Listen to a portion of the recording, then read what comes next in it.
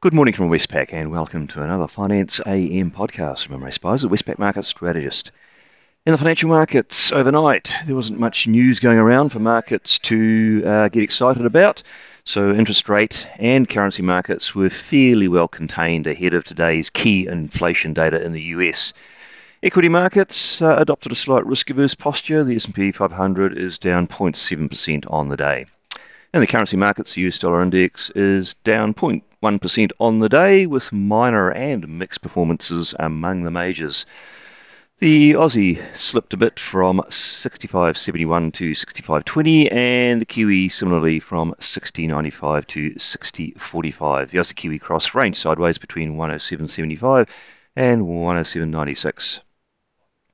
In the interest rate markets in the US, short-term rates, the two-year Treasury yield did rise from 4.74 to 4.8, perhaps influenced by the jump in energy prices that we saw overnight, while the 10-year yield ranged sideways between 3.99 and 4.04%. Nothing really to see there.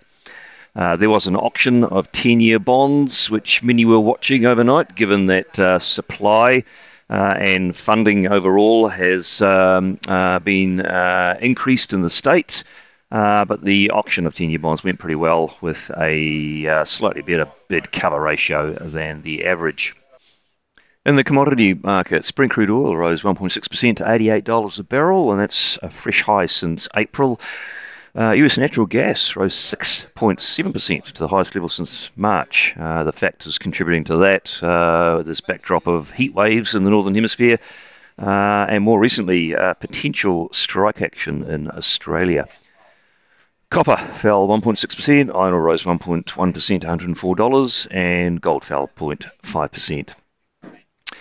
On the data front, there was nothing major of note and nothing really to report on. Looking ahead to the day, what will markets be watching? In Australia, we'll keep an eye on the Melbourne Institute Inflation Expectations Survey, but most eyes will be on the US tonight. We will get the July CPI report. The expectation is we'll get a similar monthly gain to the previous month, that is 0.2%. Taking the annual pace of headline inflation to 3.3%, which is a bit above the previous outturn of 3%.